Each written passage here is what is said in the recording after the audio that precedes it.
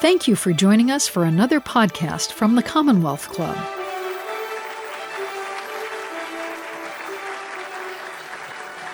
Hello and welcome. I'd like to thank you and our virtual audience for attending our Black History Month program titled Glory and Honor.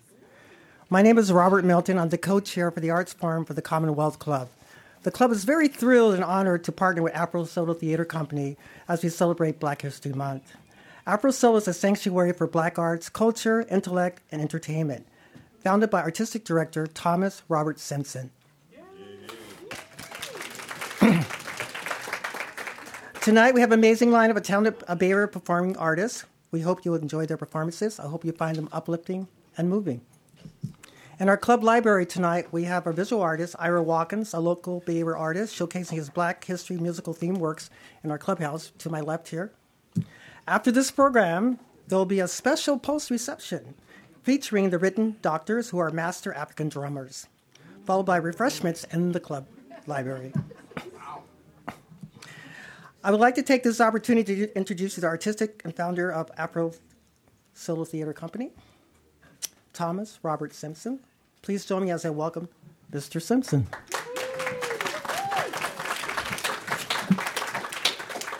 Thank you very, very much, Robert. It is so nice to have you here.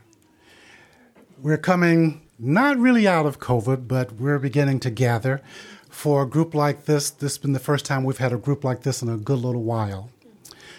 I am Thomas Robert Simpson, and Afro Solo started as a result of a theater party I threw for myself way, way back in the old year, the old century before I had this thing.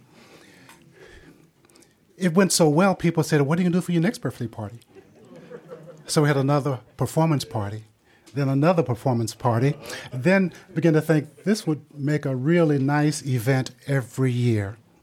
This year, we're celebrating our 29th year. We've been here, at the old Commonwealth Club. This is our first time here at the new Commonwealth Club. And my understanding is this is the first Black history program that they've had here, and maybe even in the club itself. So we're really excited about that. A few minutes ago, as I was listening to people talk, someone said, "Oh, we're not here for entertainment. We're here for culture." I would like to say we're here for entertainment and we're here for culture. In some settings, you can be really, really quiet, or you can talk back or listen and have a good time. What we would like for tonight to be is one of those times where you can talk back, you can listen, you can have a great time. We've got one of the artists said, "Just don't interrupt us." I'm sure they'll be able to hang with us. Well, we do have a fabulous lineup for you. I think you're going to really enjoy yourselves. I have a list outside for people to sign up for our mailing list. If you'd like to know what's going on in the future, we have our Afro Solo Arts Festival coming up a little bit later on in the spring, which will be quite dynamic. But glory and honor. That has to do with our thoughts around our people, the glory of our people, the honor of our people. There are two people I'd like to just mention tonight specifically. One is my sister. She's my oldest sister. Her name is Etta Ray. I'm not sure if you can see, we can pass it around. She was one of the Freedom Riders. And this is her arrest picture. She turns 81 or 82, the 26th of this month. So I'm thinking about her tonight. I'm also thinking about another sister around glory and honor. And this, again, is not really clear, but this is a picture of a young girl, 17 years old, who had been beaten by the police. She's been put on a gurney. But the caption says, "Oh, she had a little slight heart problem and she fainted." So we can pass those around if you like. The other thing we like to do when we get started is to invite our ancestors to come be with us, share this event, and help make it a success. it is on their shoulders that we stand. And we do that just by calling out their name. So if there's anyone in the ancestral world that you'd like to be here spiritually, just call out their name. Laura, come be with us. Elroy, be here. John, be here. Be here with us. Be here with us. Be here with us.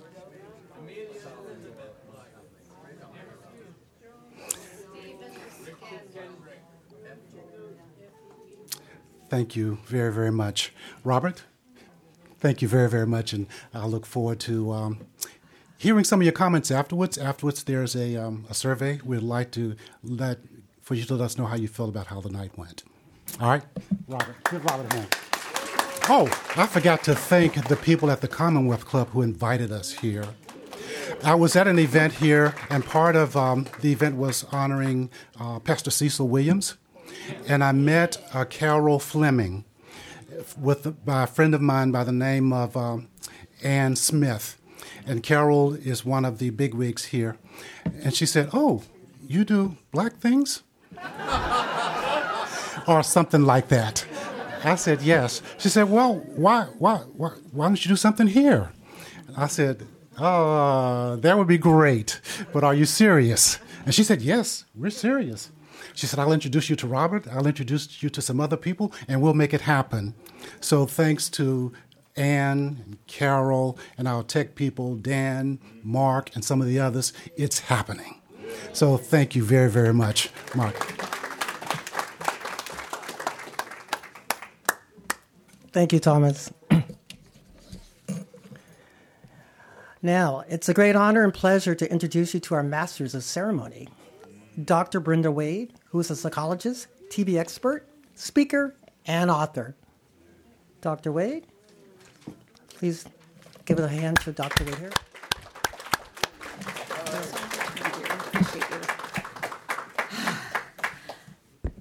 Good evening.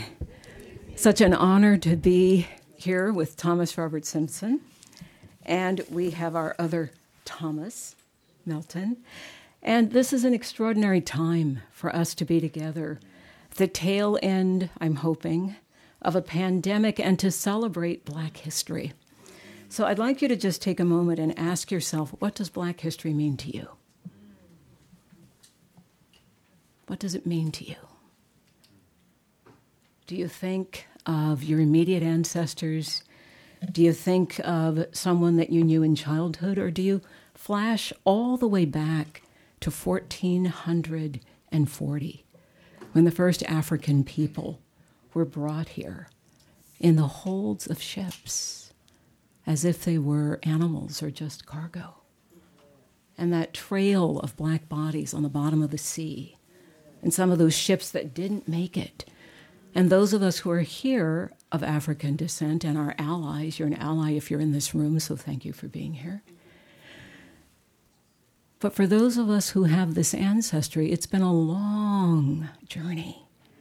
And the journey continues. And tonight we get to celebrate what it means to have made the journey thus far. And when I was growing up, I grew up here in San Francisco at the First Union Baptist Church, and people used to sing, "I've come this far by faith, leaning on the Lord." And it's that spirituality, as well as the artistry that will be showcased tonight, that's made it possible. So, Thomas, thank you for your vision. I can't believe it's been 29 years. It's just extraordinary. Very few arts organizations can say that, and certainly ones with this history. So I'm going to move right along and introduce someone who's very special, the Poet Laureate of San Francisco. Some of you know Devora Majors, and I have to say, we grew up together. I went to Devora's home once when I was a little girl with my friend Maxine, who was her best friend, and there was this man sitting there talking to her father. And I said, "Well, who's that?" She said, "That's James Baldwin." Right. So she comes from breathing in that history, that light, that air. Let me tell you just a little bit more about her, if I might. She was, as I just said, born and raised here in San Francisco. She's the third poet laureate between 2002 and 2006. In 2016, her sixth book of poetry. We all are going to run and buy her books, right? Okay, because being an artist and being well supported is something our culture doesn't do well in the United States. It's a book of poetry with open arms and was released in a bilingual edition in Italy. She has a Willow Press Editor's Choice, her seventh book of poetry. And Khalifia's Daughter was published by Willow Press also. So look up her poetry, look up her work, support her. All artists need that. She also has 2 CDs as part of the Daughters of Yam. She performs her work nationally, internationally. She's participated in International Poetry Fest around the world, France, Bahamas, Germany. And I'm going to give you her website now, www.devoramajor.com. Easy? Yes? So please welcome to the stage, Devora Major.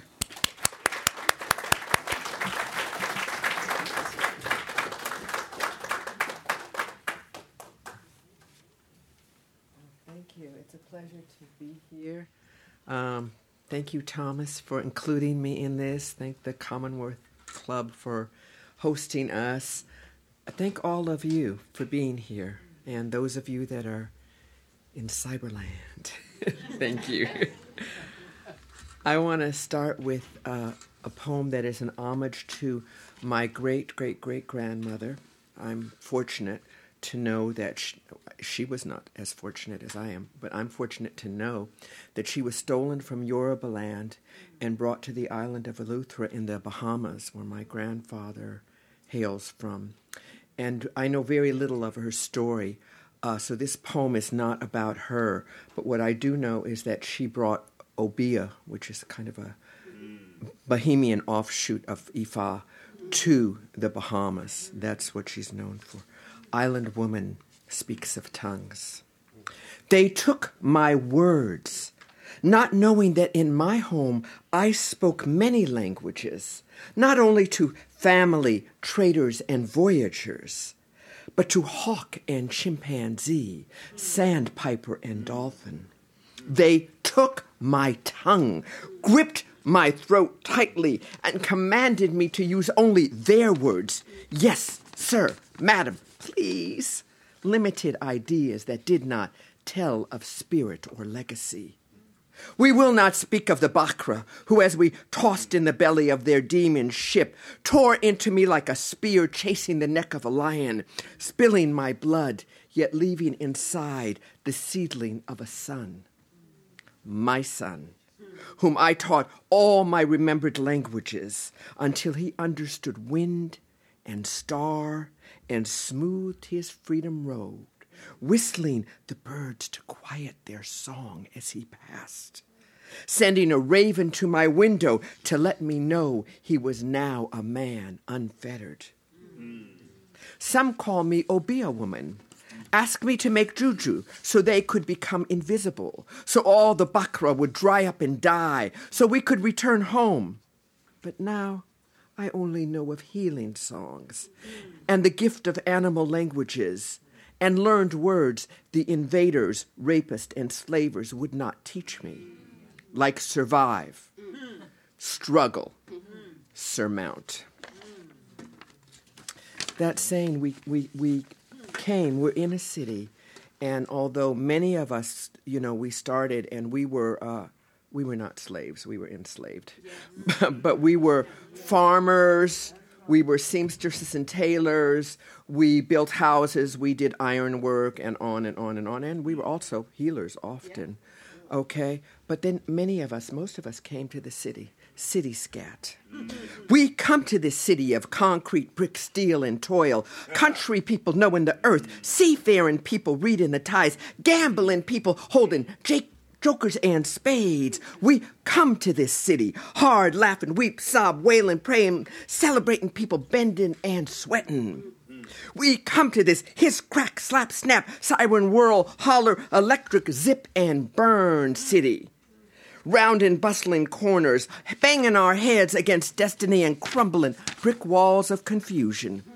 We come to this city that can cage us, enrage us, deny us, revile us, turn us from friends and family into prey and predator.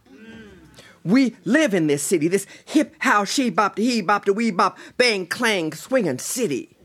We reclaim our neighbors in the hood who keep our beats hearting, our hearts beating with the rhythms of the drums. We come to this city and we name it ours.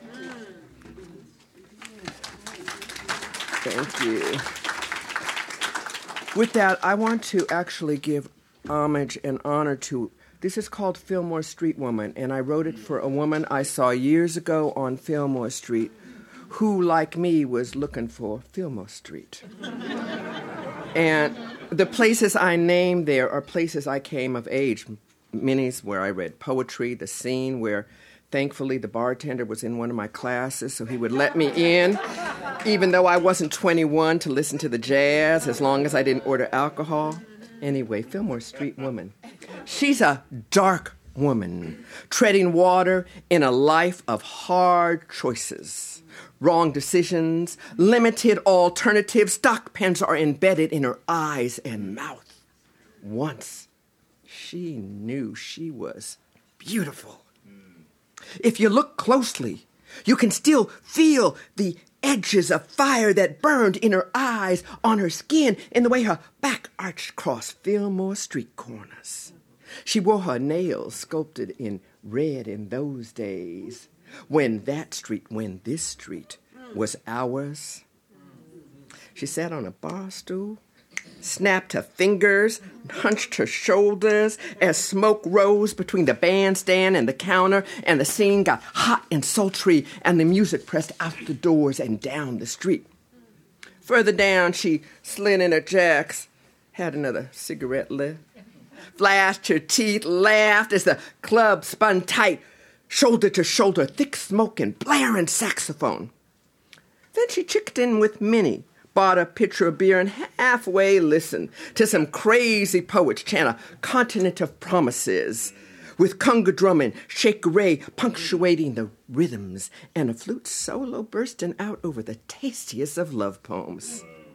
Maybe she slipped into Connie's for some curried goat and coconut bread, or sweated spices next door as Leonard pulled another sweet potato pie out the oven and poured his brown-red biting sauce over smoking tender ribs, telling stories as she savored another mouthful.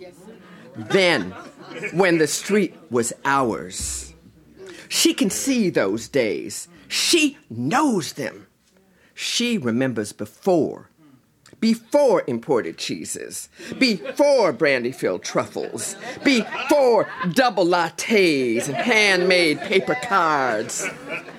She sits on the iron-rimmed, privately owned bench to rest her feet and take the pinch out of her back. She holds the bitter in her mouth, sometimes spits it out at passers-by, with steel in her stare. There on that bench, on that corner, on that block, on that street, that was taken, that was ours, that was hers, that we let go, that is lost, that was Fillmore, when the streets held the people, and the musicians had names, and the rhythm was blues, and the downbeat was jazz, and the color was black and fierce like her.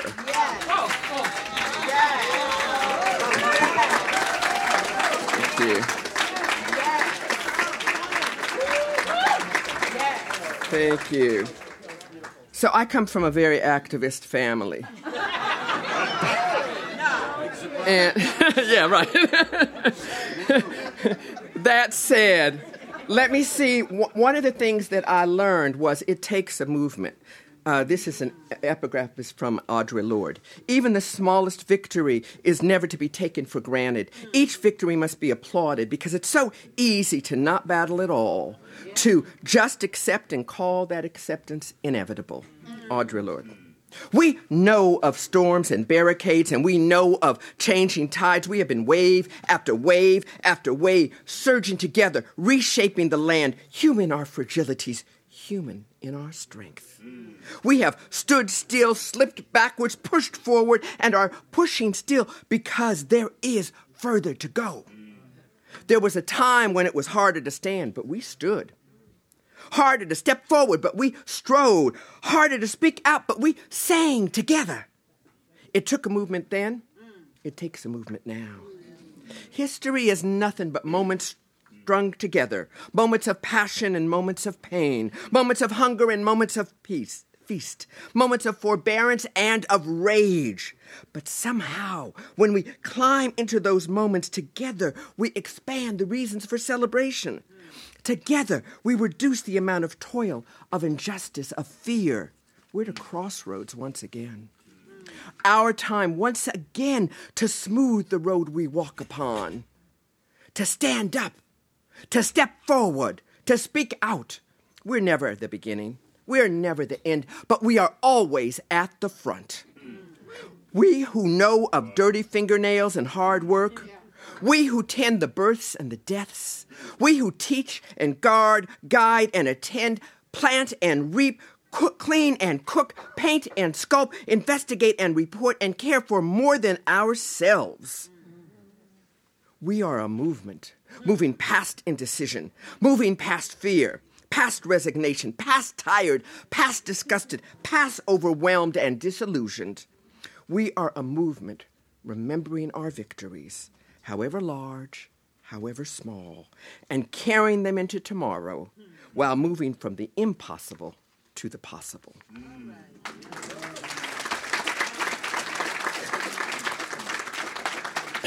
And this is from, I named it after one of, Bob Marley's song is called Guiltiness. But this is for the down pressers, because I had a message for those who would press us down. Woe to the down pressers, they'll eat the bread of sorrow. You walked on our bones for centuries, turned them to sand, poured into sandboxes for your children to build sand castles. And when the sand became translucent, filled with sunlight burning your eyes, you found more to sacrifice. Sent vultures to strip away our skins and built ladders formed from our ribs, limbs, and skulls on which you climbed to get a better view of the lands you planned to conquer. And now we rise, joined by some of your children and grandchildren who have eaten of shame and refused to travel on the rails you laid with our bones. And each of you who blocks our path, tries to press us back, will be blinded by our brilliance. Blinded by our brilliance. Thank you.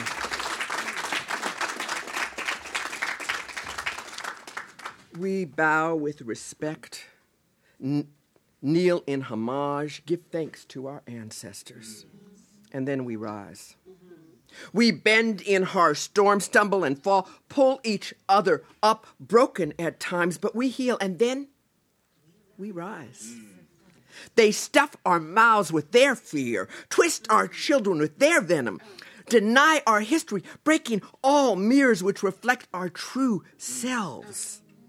But we wash our mouths with flowing river water, cleanse our eyes with gentle spring rains, take our children to the sea where we unwind their limbs as we tell them stories of how we survived, of how we carry our ancestors' breath inside our mouths. We teach our children who we have been and who they are and why we must learn to climb mountains with sturdy ropes and enduring faith, of why we must climb closer and closer to the sun so that we, like it, will rise and rise and rise.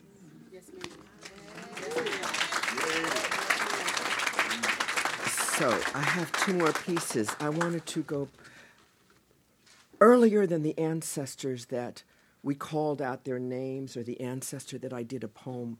This is called Creation Paradox.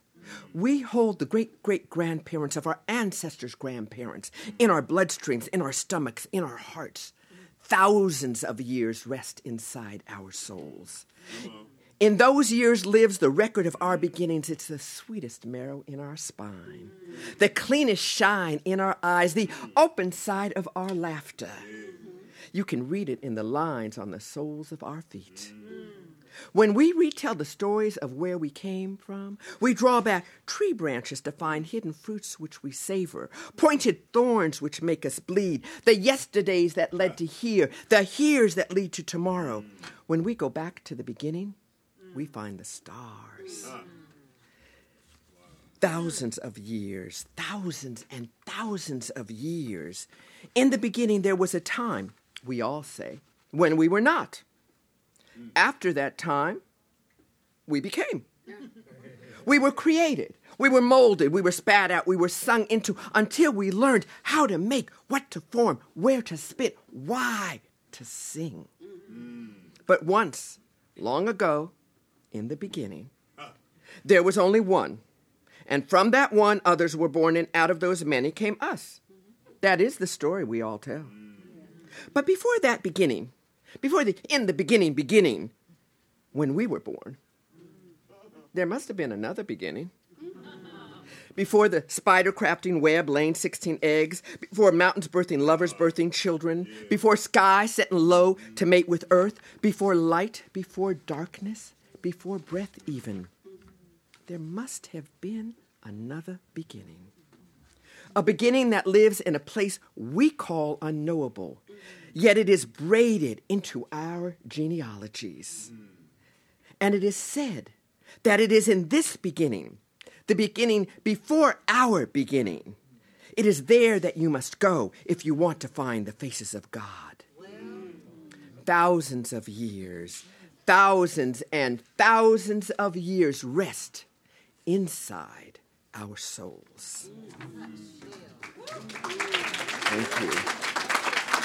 And thank you so much. Now I'm going to end.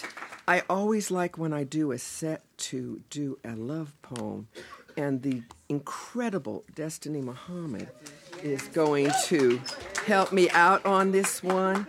I wrote this poem when I am in great joy or darkness. I put on Coltrane's A Love Supreme. Okay.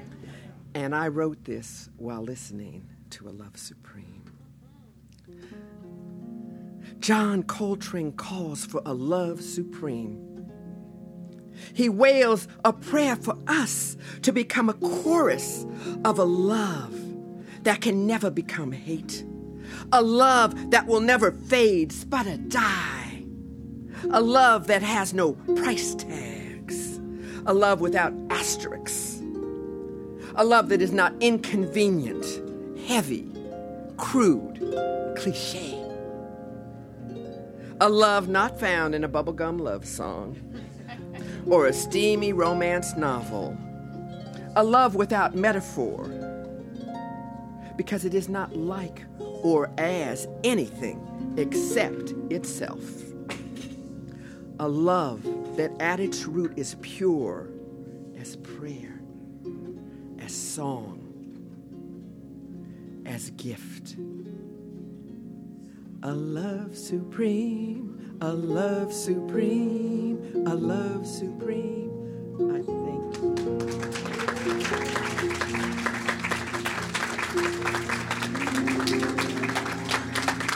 Thank you, Destiny.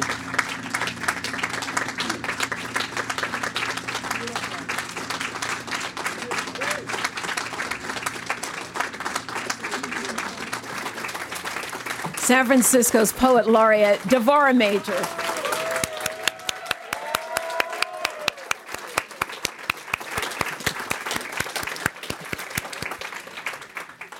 And Devora, you make me think of this quote from Mary McLeod Bethune, who said that women deserve to be honored next to the Most High because they can bring forth life and they make life worth living.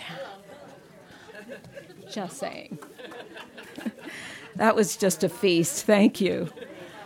There are a few seats, I think, for those who are standing up. I saw a couple of empty seats. There are two right here. If you guys would like seats, you want to quickly transition. There's another seat. Raise your hand if there's a seat next to you. Lots of seats. Come grab your seats if you'd like to. As my grandmother used to say, now don't be shy. Come on down. See all these lovely people raising their hands. They won't bite. Or maybe they will. Let me check. He says no. Okay. Okay.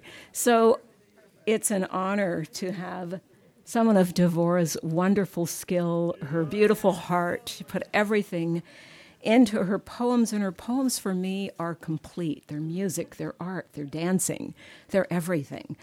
So it's also an honor to bring to the stage our next performer, as if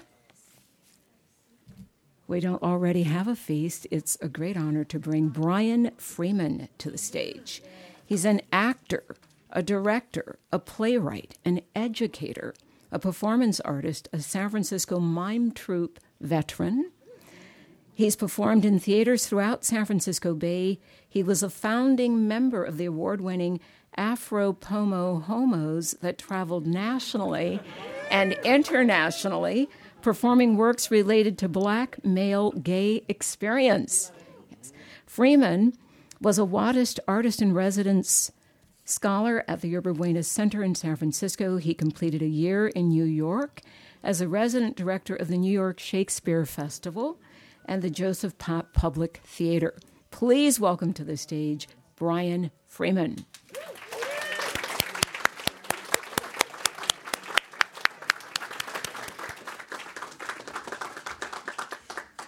Thank you so much.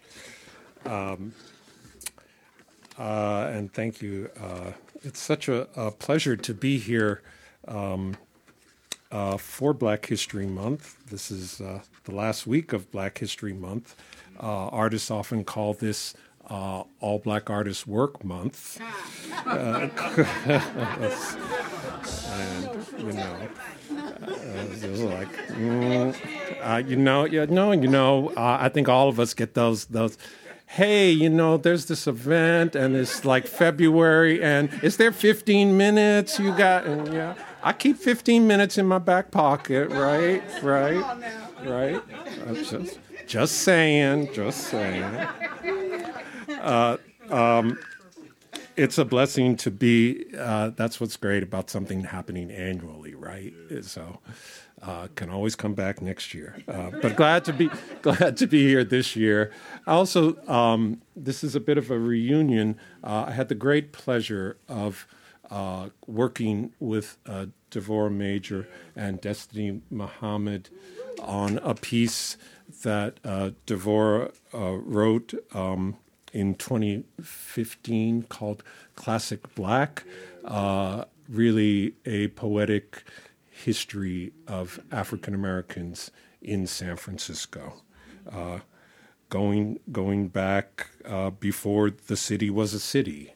And I'm going to perform two pieces, but the first is written is from that show, Classic Black, and this is the story of William Alexander Leidesdorff Jr. So, and I'm going to start with a eulogy, and then I will magically, through the magic of theater, become William Alexander Leidesdorff. So, it'll have a little dirge here.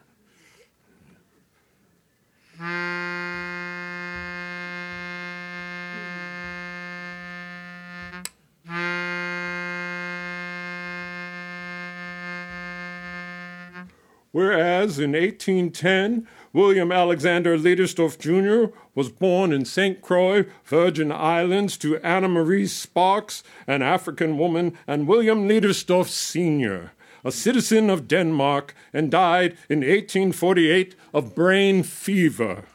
He is buried near the entrance of the old San Francisco Mission Dolores Sanctuary, and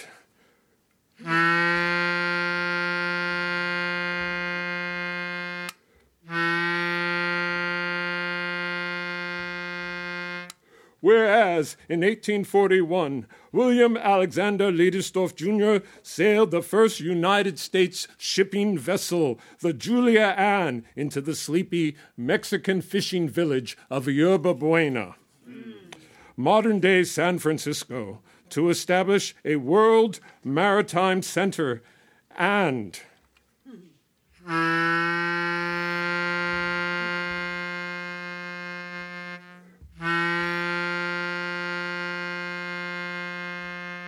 whereas in 1844, William Alexander Leidesdorff Jr. obtained title to Rancho Rio de los Americanos, well over 35,000 acres of prime real estate along the south bank of the American River.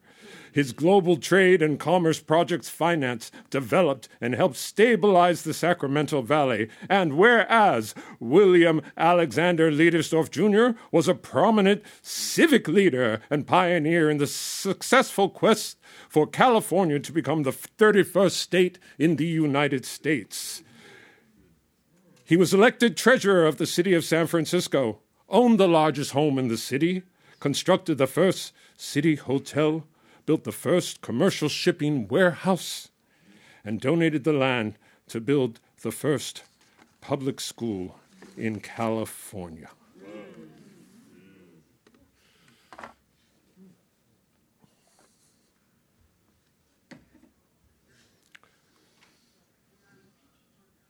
My ghost grows strong these days as I roam my streets. Oh, that Folsom. Folsom has a long, wide street. A city. Folsom has a highway. He even has a prison in his name. He even has an indecorous street fair in his name.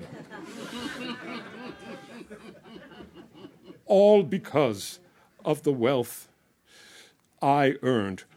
Who does not know Folsom's name in California? And who does know mine? The man who made it all possible, William Alexander Leidesdorff.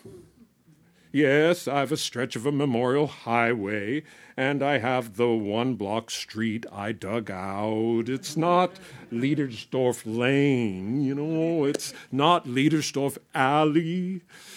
It is, and has always been, Leidesdorff Street.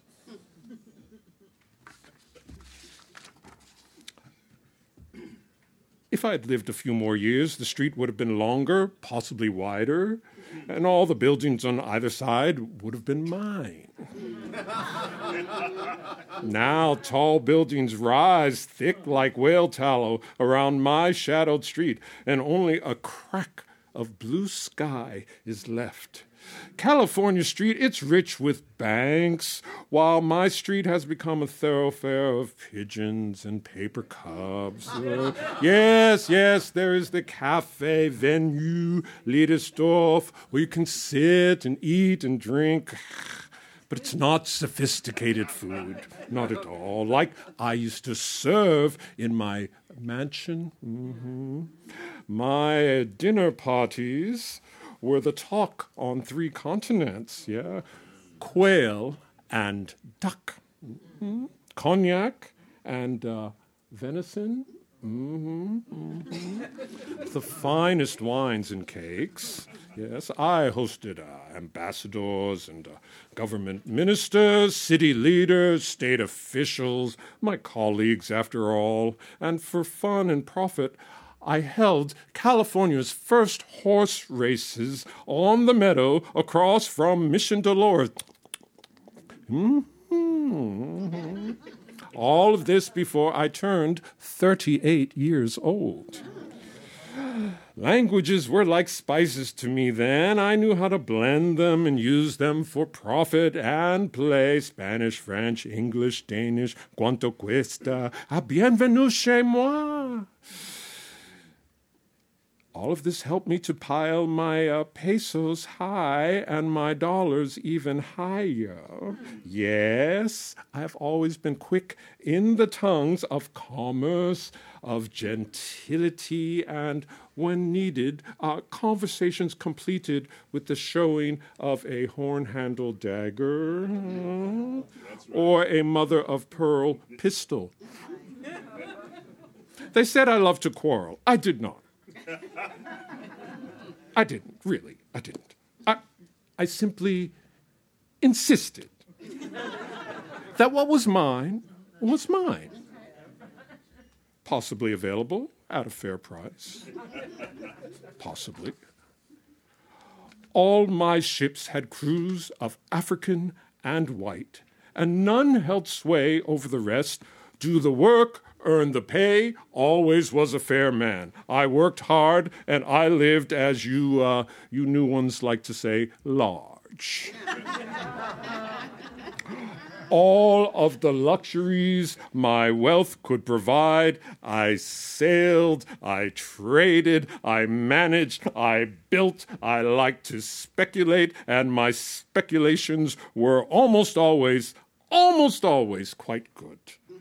All except for one. I died. At 38. Unable to speak my name.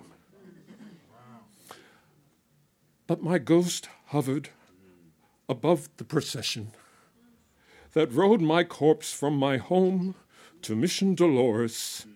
I could see flags flying, half-mast, on ships and buildings, and heard minute guns firing as the horses pulled my hearse down the boulevard, leaving me as a ghost to continually wander my street, trusting people to remember me, not only my name, but me.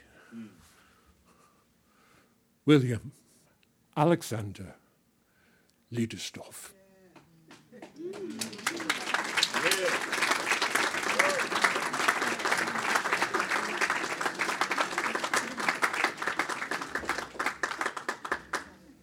I've been to that alley. You've probably been to that alley. I go to that every time I go to the dentist. My dentist, you go out the back door, and I'm on that alley. It's great. So this is. Can we have a little slide here? This is a new piece that was made just for today, and. That's can you put the other one up? The other one? Yeah, we'll start with that one, then we'll do that. We'll go back to the other one at the end. I don't know those people. No. I know those people really well. You know, that's my parents up there. Well, I'm going to tell you about them in the story, but I'm from Boston, right? Can you tell by the voice? No, you from Boston? Yeah. I don't sound like you. What happened? I've been in California too long. That's all right. So, I'm gonna talk about Boston, but I'm gonna talk about a whole lot of stuff here,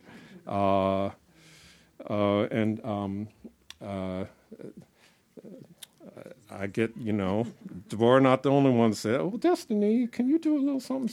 She's like, so we're gonna do this, and we'll see how it goes. This is called Step, Tumble, Fall, Embrace.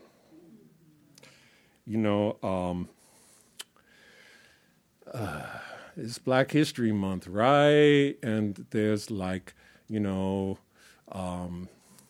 people want to argue. People just want to argue about like Black history.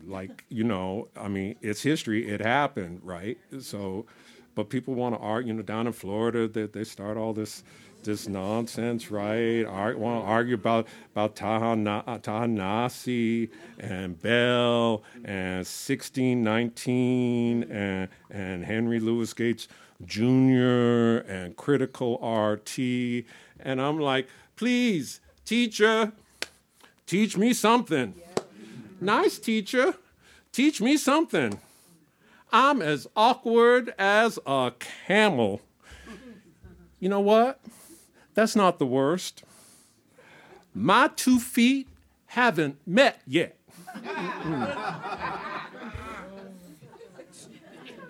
But I'll be teacher's pet yet, because I'm going to learn to dance or burst. Had a fall, a tumble. 1/14/2023, MLK weekend.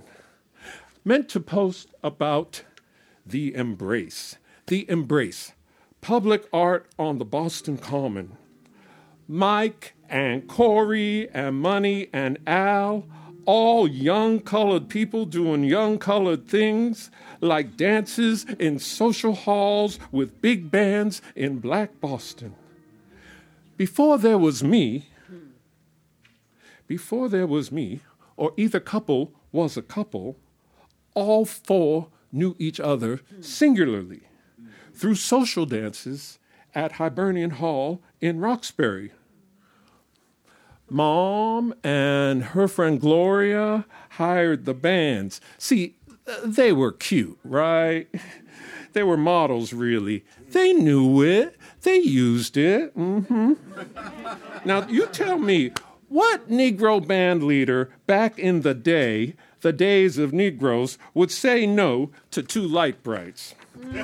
Right? Spent the week in urgent care, emergency rooms, getting x-rays and CT scans all different days, because I fell on a holiday weekend, MLK weekend. Did both services of the Pulpit Exchange between Third Baptist Temple and Emmanuel, in person and virtual. Combined choir was great.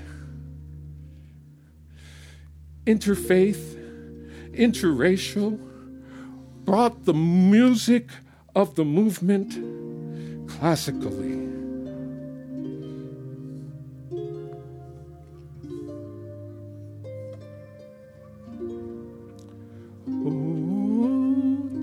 Deep in my heart, I do believe we shall overcome someday.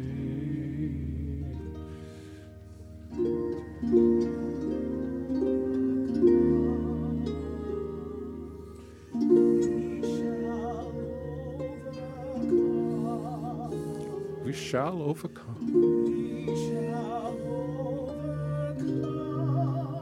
someday.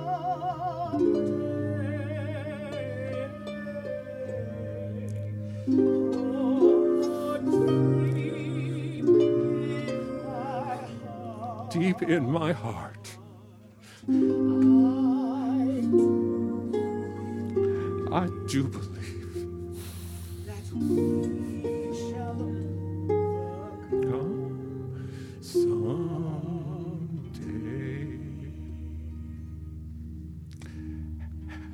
Had to skip the MLK March, 1/16/2023. Couldn't march because I tumbled, 1/14/2023. Walking the dog, you know. Atmospheric rivers swept me and the dog down 12 concrete and slate steps. Water falling like fire hoses swept me and the dog down those steps like Bull Connor's fire hoses. It was our house. Dog is okay. Dog can walk. Hit my head and knee, hard to walk. Have orbital fractures, bruises, no breaks, no concussions. Docs say I was lucky, should play the lottery. Told my sister, she said, you're lucky. Mom would play your house number in the lottery. Money would put money on that number. Powerball and Mega Millions times 2. $8 in my wallet, done. Money would be proud, love you, Mom. I tumbled down 12 stairs MLK weekend. John Lewis had orbital fractures. John Lewis, my friend John Lewis, had orbital fractures when he tumbled at Selma. My dad was there to lift John Lewis up in Selma. Mike, too, of course. Mom thought Corey had a lot of attitude at those dances. Corey didn't know anyone in Black Boston back then, and New England Negroes like my parents. Oh, they could be gracious or snooty to young colored Southerners, especially from Bama. My sister found the Embrace online. My sister read the names at the base on the common grounds in diamonds. The Embrace is on the Boston Commons. Money and Al and my sister and brother and me, we all saw Mike speak that day in '65 when Mike spoke on the Boston Commons from a bandstand with no band.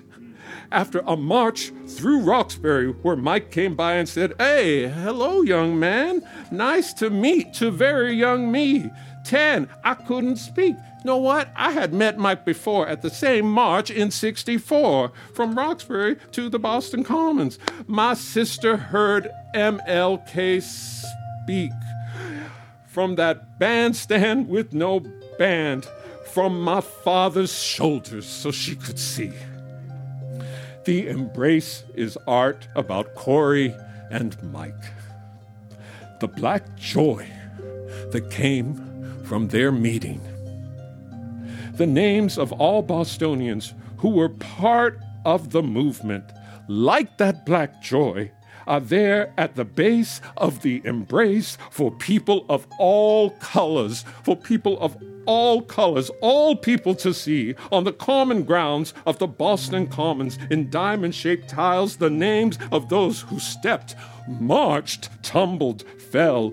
It is our common history. Back in the days of Negroes at social dances at Hibernian Hall in Roxbury with bands on a bandstand that could really, really play. Light brights or fluorescent beige, midnight black, honey brown. Mike said, "Judge not by the color," right? You know what? Money and Gloria and Corey and Bay and Big Fredia and Destiny and Janine and Devora and Dazier and Thomas and me, we gonna get the music right. Al and Money and Corey and Mike learned the steps. MLK weekend, Atmospheric River knocked me down the steps. Pick yourself up. Dust yourself off. Start all over again. Step, march, tumble, fall towards the beloved community.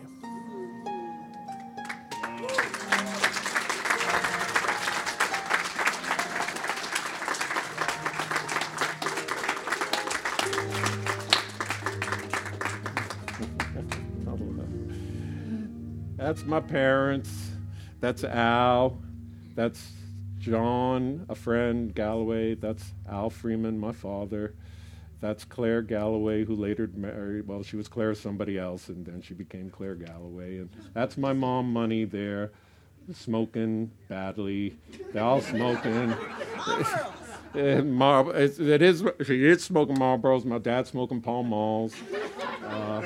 And that's her friend Gloria there, from the Gals social group. And this is back in the day at a social hall in Roxbury. And if we go to the next slide, if the other follow one, and that is my dad. That's Alan Freeman, and you know Mike, right? you know Martin, MLK, and so that's my story, and that's my family, and it's a pleasure to be here.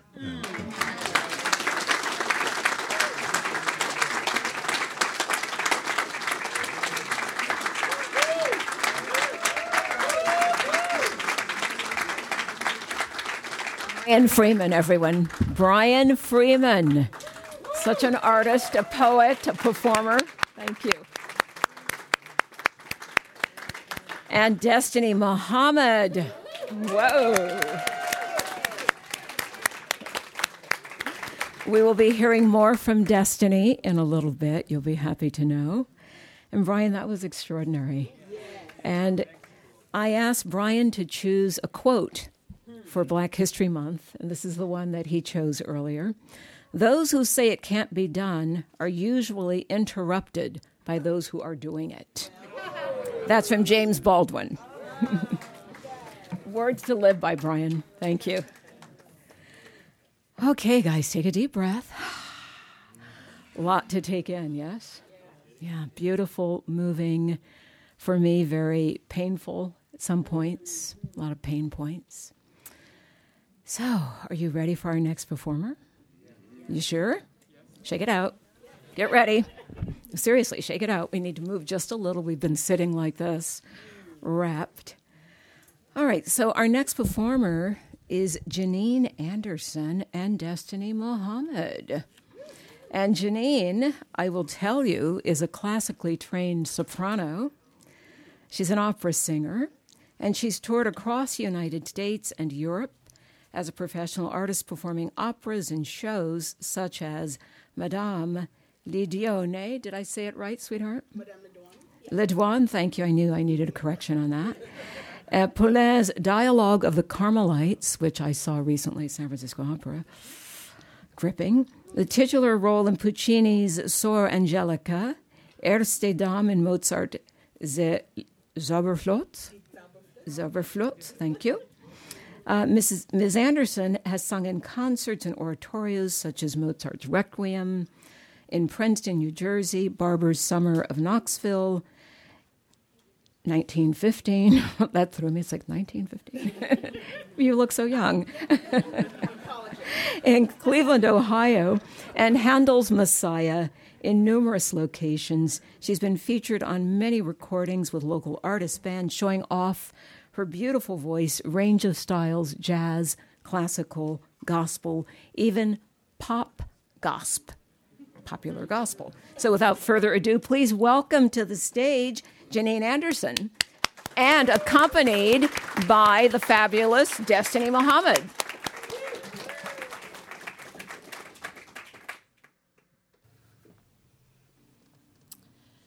Our first piece is from an opera by Henry Purcell. It is about Dido, the Queen of Carthage.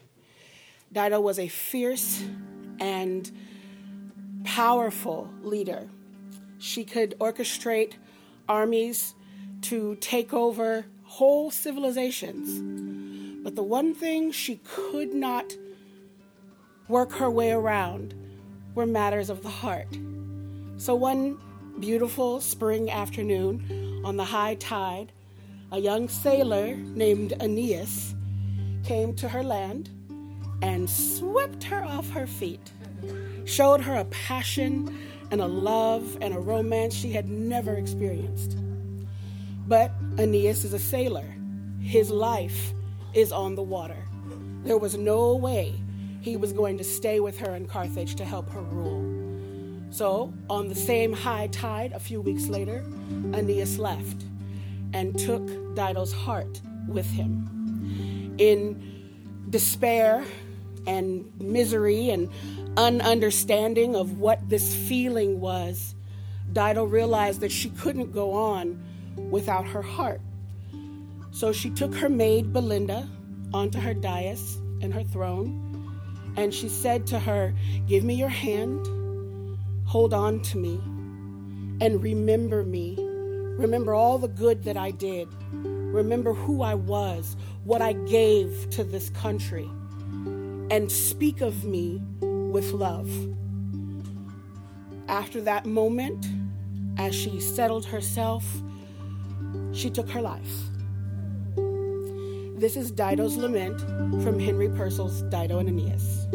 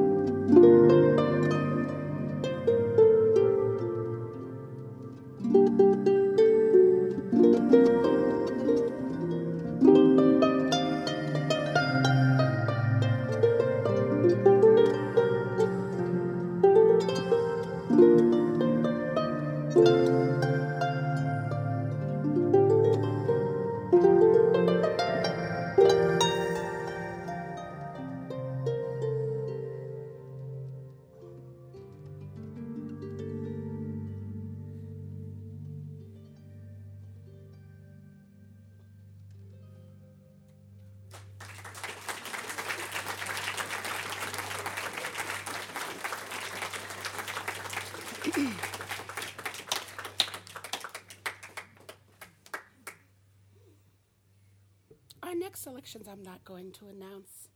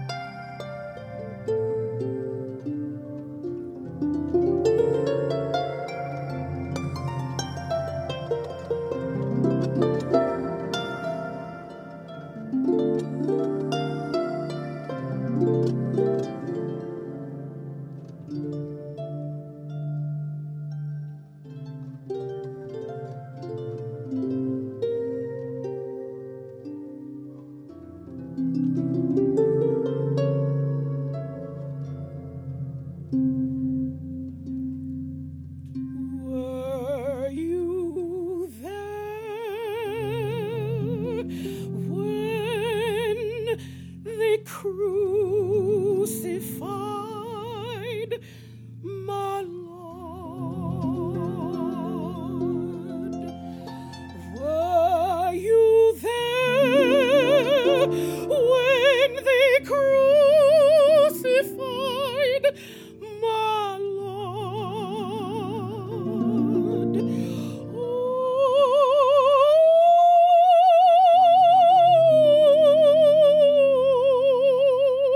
sometimes it causes me to tremble, tremble, tremble.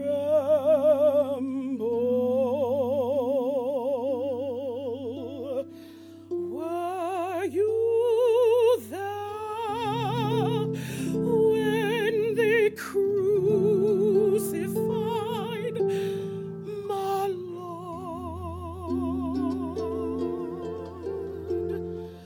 Were you there when they nailed him to a tree? Were you there when they nailed him to a tree? Oh,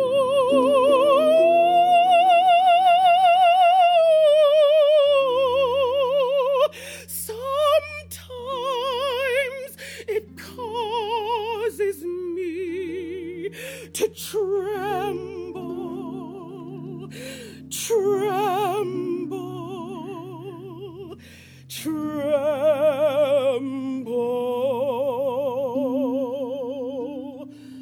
Were you there when they nailed him to a tree?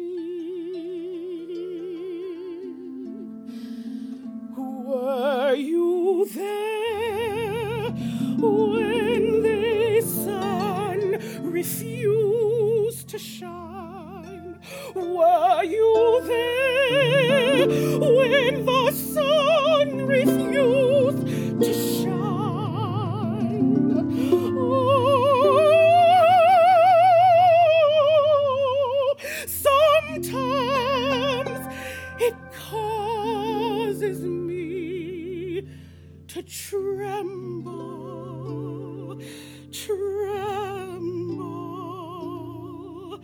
tremble.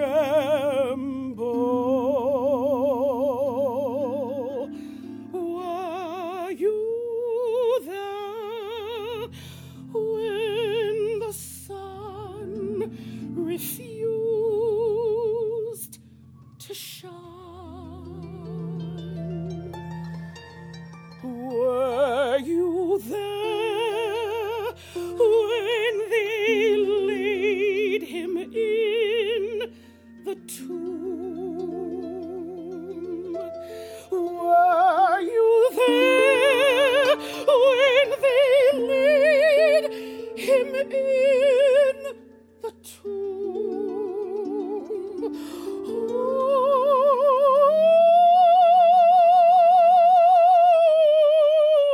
Oh, sometimes it causes me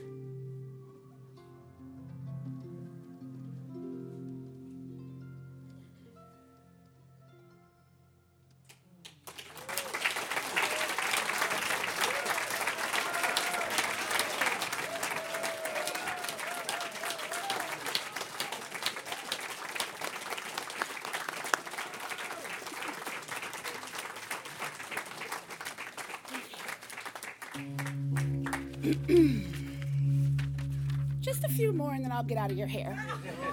Just hang around. Just hang around. I am going to preface this song by saying, this is a Negro spiritual that you will probably know, that has been misconstrued. Everyone sings this spiritual as if it is sad. It is not. It is hopeful. It is visionary. It is prideful. There is an ending.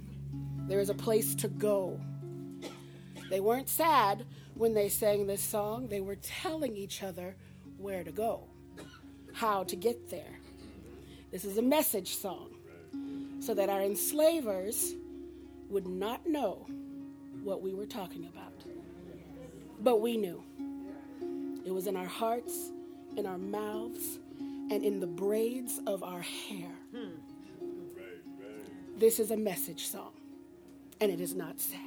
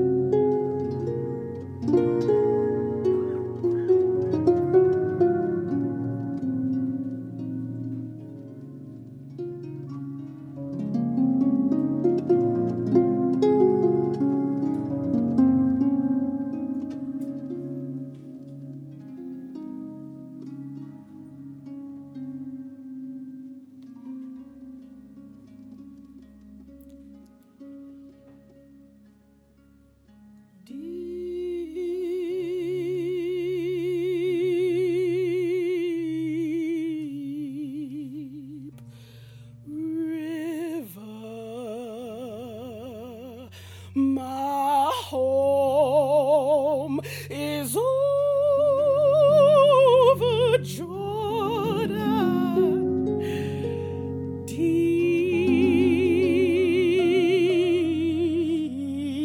river, Lord. I wanna cross over into campground, deep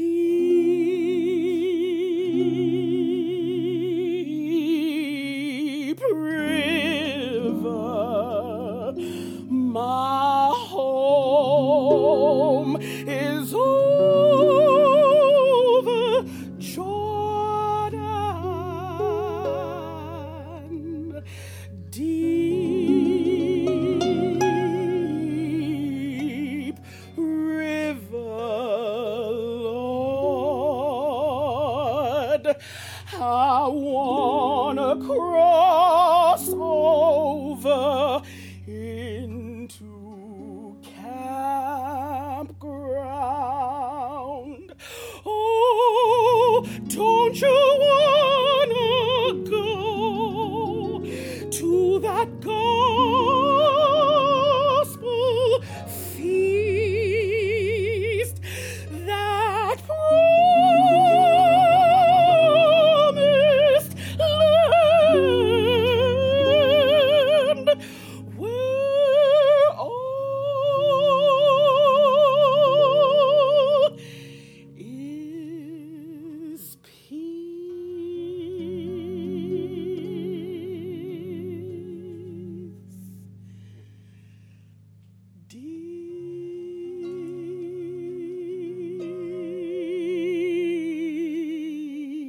Deep river, Lord.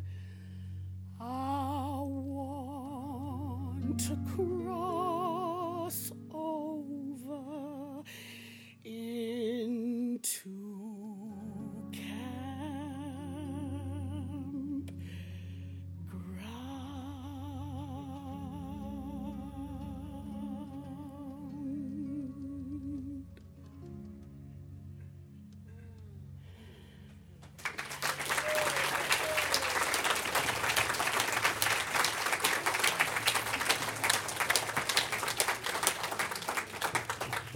For our final selection, we're going to pick up the tempo a little bit, just a little bit.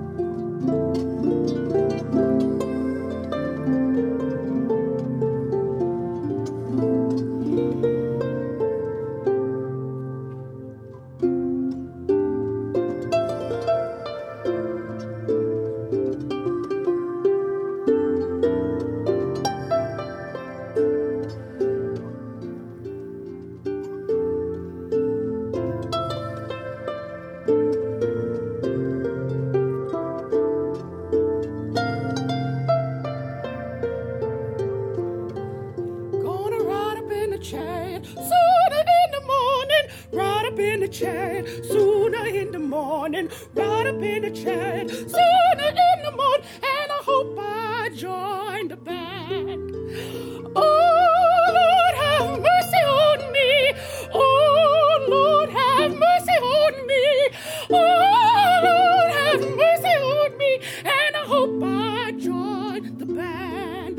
Gonna walk and talk with Jesus sooner in the morning. Walk and talk with Jesus sooner in the morning. Walk and talk with Jesus sooner in the morning. And I hope I join the band. Oh, Lord, have mercy on me. Oh, Lord, have mercy on me. Oh, Lord, have mercy on me. And I hope I join the band. I'm gonna chatter with the angels sooner in the morning. Chatter with the angels sooner in the morning. Chatter with the angels sooner in the morning. And I hope I join the band. Oh, Lord, have mercy on me. Oh, Lord, have mercy on me. Oh, Lord, have mercy on me. And I hope I join the band. Oh, have mercy. Oh, have mercy. Oh, have mercy. And I hope I join the band.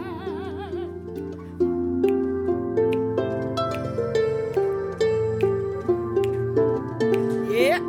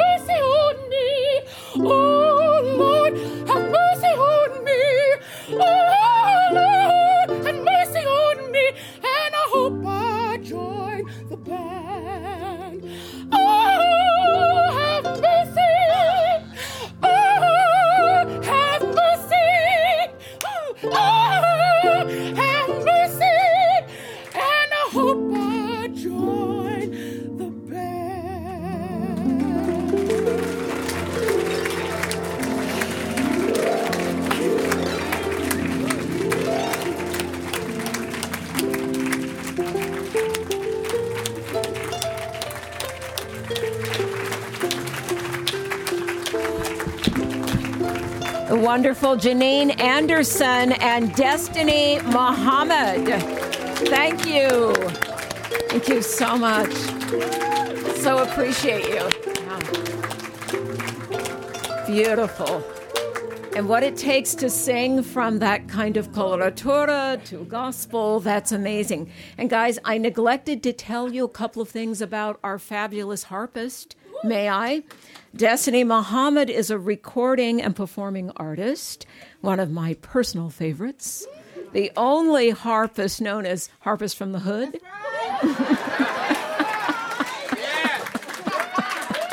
She has performed for SF Jazz, the San Francisco Symphony, Soundbox Series. She's been a guest performer at NEA Jazz Master, and it just goes on Healdsburg Jazz Festival, Butchertown Jazz Festival.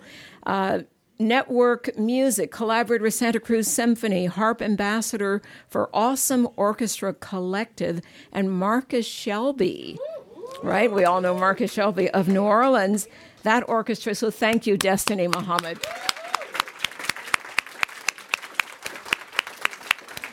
And again, our wonderful soprano, Janine Anderson.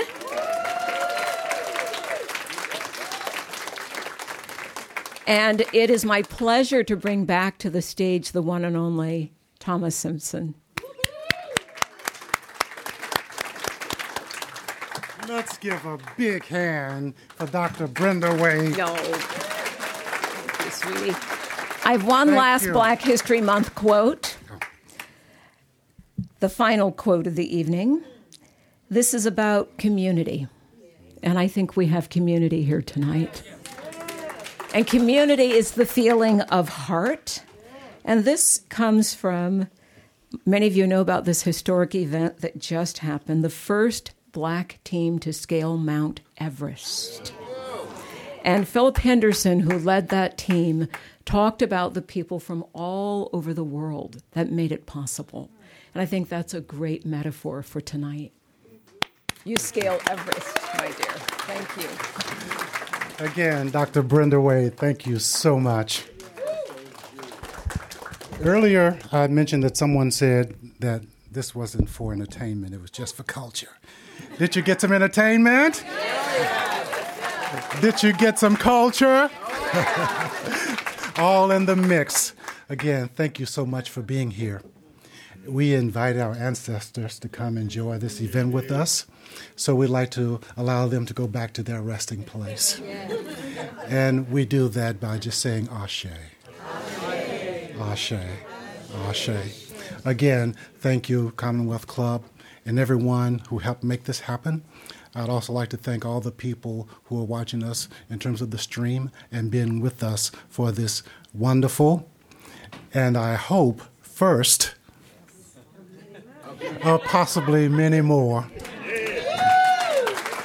With that, please welcome back Robert Melton.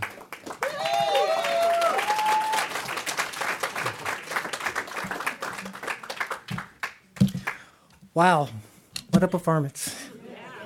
I feel so moved and transformed. You know, I mean, just like I've been taken to another place. You know, yeah. Well, I want to thank the artists tonight. I'd like to thank Afro Solo and our amazing MC, Dr. Wade.